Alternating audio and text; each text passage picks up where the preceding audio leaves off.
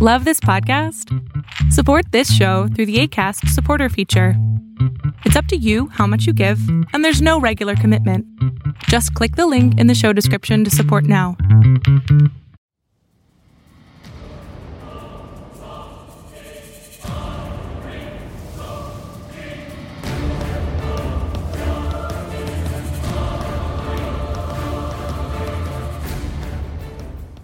Welcome to Stone History. My name is Colin. Thank you for checking out our pilot episode. I want to let all of you know that we want to know what topics you want us to cover. Feel free to reach us by email at stonehistorypodcast@gmail.com, on Twitter at stonehistorypodcast, or on Facebook at stonehistorypodcast. If you feel so generous, check us out on Patreon for our patron-only content and to support the show. Thank you so much for checking us out, and I hope you enjoyed it. So, Second Punic War, 216 BC, beautiful, warm, southern Italy. It's August 2nd, probably, we think, but we're just going to call it August 2nd, alright? And the calming sounds of metal clanging and slaughter fill the serene light atmosphere near the town of Cannae. The Battle of Cannae was a devastating pitched battle between the Roman Republic and the Carthaginian state. This whole shit show took place under the backdrop of the Second Punic War. Yeah, there were 3 of those fuckers. And this was the one that had Hannibal when he crossed the Alps, had some elephants, lost an eye, got that whole pirate shit going on. I thought it was pretty awesome. But he did some really cool stuff. Probably one of the best tactical battlefield commanders of the ancient world, but that's just me. So yeah, that's a little bit of a backdrop on that. I want to do a little bit more of an overview.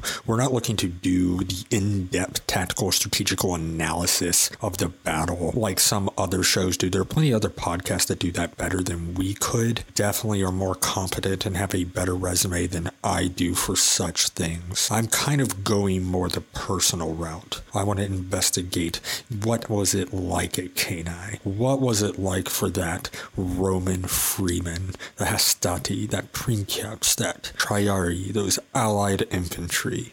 How were they on the ground facing Hannibal motherfucking Barca? Hannibal Barca, who destroyed every army they had sent against them up to that point in time. Who knows? Maybe this will be better, The Fabian tragedy, I don't know, some might call it that, but it was a strategy nonetheless. They kind of give it up on that. It wasn't really the Roman way, losers. We just don't want to do anything. Makes us look like wimps. Not really the Roman way of doing things, So they decided to go ahead and put together a big-ass army. They pulled together under the new consuls of Paulus and Varro in 216 BC, who are real hard dick kind of dudes. They just wanted to go get this done. And this, like all other Roman generals had done to all of the threats before. Let's ignore that, that when Rome got sacked by the Gauls. We're just going to ignore that that didn't happen. Or any of the other setbacks, the Samnites, We're just going to ignore all that. But that's neither here nor there. But we're going to do it like we've all done before. And we're going to put together the biggest army that Rome can raise and gather all of our allied contingents. And we're going to go smash this Punic asshole on our home turf and send him packing, but hopefully have him on a crucifix or in a gladiatorial arena. That's really what we're going for. But I don't know. I don't really want to spoil it. But it doesn't really go that well for Rome. So we are going to take a look at that. The next thing we're going to go over is the army composition, which we'll get into here in just a moment. So after giving up on the strategy of non-pitch battle put in by Fabius, the Senate really didn't want to go that route anymore, so they decided that they were going to put together the largest army they've ever fielded and end this threat once and for all. So, the great mighty Republic assembled in 216 a great army of approximately 86,400 Romans and allies. This army was commanded by both consuls of that year, Varro and Paulus. Varro and Paulus, they just didn't get along, apparently. Completely differing strategies on how to conduct the war. They just could not get along as far as that goes. So they alternated command. Every day, a different consul would be in command of the army. So essentially, you could have every day a completely different strategy being put in. I get the checks and balances, but shit, it's an army, right? Can't run it that way. That's just my little thoughts, though. So this army was made up of a total of 70,000 Roman and allied infantry, 2,400 Roman cavalry, and 4,000 allied cavalry. And these allies were taken from Roman allied states in Italy, some Gauls, etc. Pretty much anywhere Roman had a touch, they part of the old treaty to be an ally instead of a subject, as you had to submit Sakai allied troops. And they usually made up, obviously, a massive contingent. They also had a large contingent of troops still stationed in various camps and other fortified districts around Cannae from the previous winter's campaigning. Well, they were doing some of that too, but it wasn't the Boy Scout kind. I mean, I joined the Boy Scouts if they did that kind of camping, but I'm a little different. So that's neither here nor there. So we're going to look at the army of Hannibal. Hannibal's army, or the army of Carthage, commanded by Hannibal, if you want to be more specific. This army was a little bit different. This was not a raised army that was raised from free citizens and allies having to submit troops. This was a battle-hardened army. This army was the army that had been campaigning with him since Saguntum in Spain. They had marched with him through the Pyrenees, into Gaul, and through the Alps. All that famous crossing of the Alps, losing some elephants, coming down to the Alps, losing over half of that grand army. This is that core that made up of them. Not only that, this is the core that won at Ticinus. This is the core that won at Lake Trasimene. These guys were hard dick. These guys were old school. Hard drinking, hard smoking, growing beards, stabbing Romans, and they were good at it. This was a veteran army, even though they were a multicultural army, some of them of which were famous Carthaginian mercenaries, but a lot were taken from Carthaginian subjects or allies, as it were, doing giant air quotes in the air if you can't see. You had Spanish, Iberian, Scutari mercenaries fighting very similar to the Roman style of combat with short sword, oval shield, and throwing javelins. You had their cavalry as well.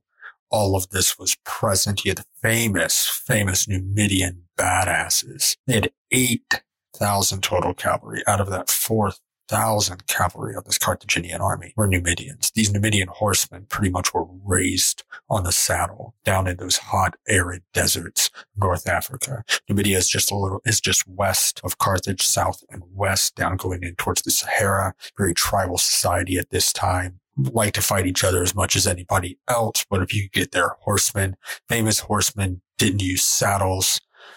They would ride into battle, no armor. They would throw javelins and also pull short swords and duke it out with you and give you the old stab. They were fast. They were disciplined. They were quick. And by discipline, I don't mean discipline in the Mediterranean sense.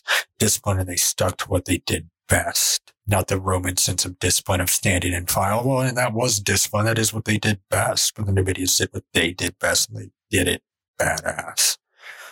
So he had 4,000 of those. And then he had the rest of that cavalry formation. All this cavalry, he had a contingent of Gauls and Celts from the Po Valley that made a part of his cavalry. And the rest of his cavalry was primarily made of Celts and Celt Iberians from Spain. As I was mentioning, very good cavalry. His infantry was made up mostly of about 40,000 Celts and Gauls from the Po. Really fucking hated Romans. Romans had been subjugating them, fighting wars with them previously. The Romans really didn't like Gauls. I mean, that whole episode where they sacked Rome, still kind of bitter about it. I think they probably still are today. Some whole story about geese. I don't know. I don't want to go into that. But all said and told, we're looking at a Roman army of 86,400 men, most of which I didn't go into because I'm bad at reading my own script. What can I say? Were relatively fresh troops. After the losses the Romans had been taking previously, the campaigns with Hannibal, the experienced troops they did have in this Roman army system at this time that we're calling the Polybian system, which was still drawn up from land-holding citizens. You still had to have a property requirement to join the army. So it naturally had to have a ramp-up time before it was effective after these were raised. These were citizens being brought to battle with what they could bring. Now, when we see through history, when the Romans are given time to leave a legion fielded or an army fielded and gains that experience, then it becomes the unstoppable machine that we like to think of the Roman army. This was not that army. This was not that army at all. This was a hastily brought together massive army. This was purely relying on the confidence of Rome and Roman martial prowess to hammer these Punic dogs into the ground. And, pride comes before the fall. But I just want to give you a good concept of what the forces we're looking at. 86,400 Romans, fresh Romans, eager but fresh. And you did have some veterans from previous battles in there, of course, put out through the units to help firm them up, to help firm up these new recruits, as it were, against roughly approximately about 54,000 total Carthaginian forces in the field between their cavalry, their infantry, and their light infantry, with the Gauls in the center and the more crack infantry on the wings. And of course, his really, really good cavalry on his flanks. Cavalry is the one place the Carthaginians had in numbers and in quality. Romans were only known for the cavalry. Really wasn't for a good period of time, but definitely not during this period of time. So that was pretty much a foregone conclusion in any cavalry conflict. But I can't emphasize enough how badass the Numidians were. And pretty much just to kind of go a little bit off the rails, going through the future and everything, going into Scipio Africanus, whoever had the Numidians on their side won. When Carthage had the Numidians, like with Hannibal in Italy, they won. Like at Zama, when Scipio Africanus had the Numidians, they won. Not a coincidence. Numidians were a secret weapon. But enough on the Numidians. I'll stop getting hard on over the Numidians. But you would have thought by the normal judgments of the day, if you just looked at these armies, that the Romans' massive 30,000 man advantage in numbers on pretty much terrain of their choosing as well would act like a hammer and smash through this grouping of mercenaries and barbarians and show these upstarts where they really belong. But again, didn't really go it that way.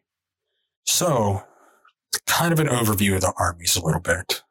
Don't want to go too in depth on that again. There's much better resources out there. And I'll be happy to direct you to any of them. Comments, concerns, feedback, please let us know on social media, Twitter, Facebook, or email as well. I'll be happy to talk to you. I'll answer every single comment and email that we get. Happy to get that discussion going. But just to give a brief, again, don't think that's a word, just to give a brief summary of what occurred, just because I don't want to get into it, this brave Roman army decided to close ranks, deepen its ranks, turn itself into a fist, and throw itself at the Carthaginian line to do what they did best. Break through. Didn't work out so well for various reasons. Roman commanders' idiocy, hubris, the brilliance of Hannibal, etc., the discipline of the Carthaginian army, all those factors, and just falling for Hannibal's trap again. About 50,000 of the Romans were encircled by a double envelopment by a numerically inferior force. Let's not even talk about the military brilliance of that by itself. It's still taught at places like West Point today, and utilized in strategy today. But 50,000 human beings armed to the teeth in a tight formation to begin with to punch through the enemy found themselves hemmed in like cattle, pinned so close together they could not raise their swords, could not lift their shields, could not defend themselves, began to die. This is really what I want to discuss. Imagine being a Roman, Hastati, early 20s, young man, has a young wife, maybe a child, works a small farm in the countryside, called up to fight for the Republic, full of vigor, full of cum. You know, all the standard bullshit. Mere 2 hours earlier, he was amped up, ready to fight, gonna crush these Punic dogs. Now he finds himself pinned next to all of his mates, crushed in. He can't even lift his gladius. Then he can start to hear it. Starts in the distance. Slowly it comes closer. It's the sound at first, the clanging, the banging of metal. The outer rings can still defend themselves. They're not pinned in together, but they're outnumbered and they're dying and surrounded. Then it gets closer as time passes. All you can hear is the screams, the moans, mater, mater. You can smell the iron in the air, the shit on the ground as men defecate and piss themselves. The wounded scream and moan but can't even fall to the ground.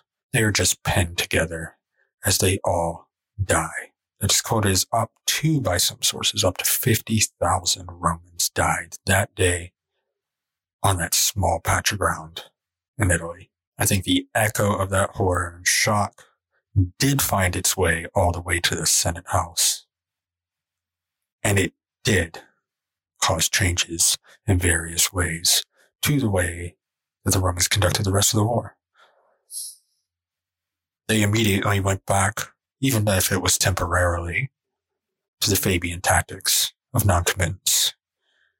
Denying supplies, harassment. Not going to let that bite us again.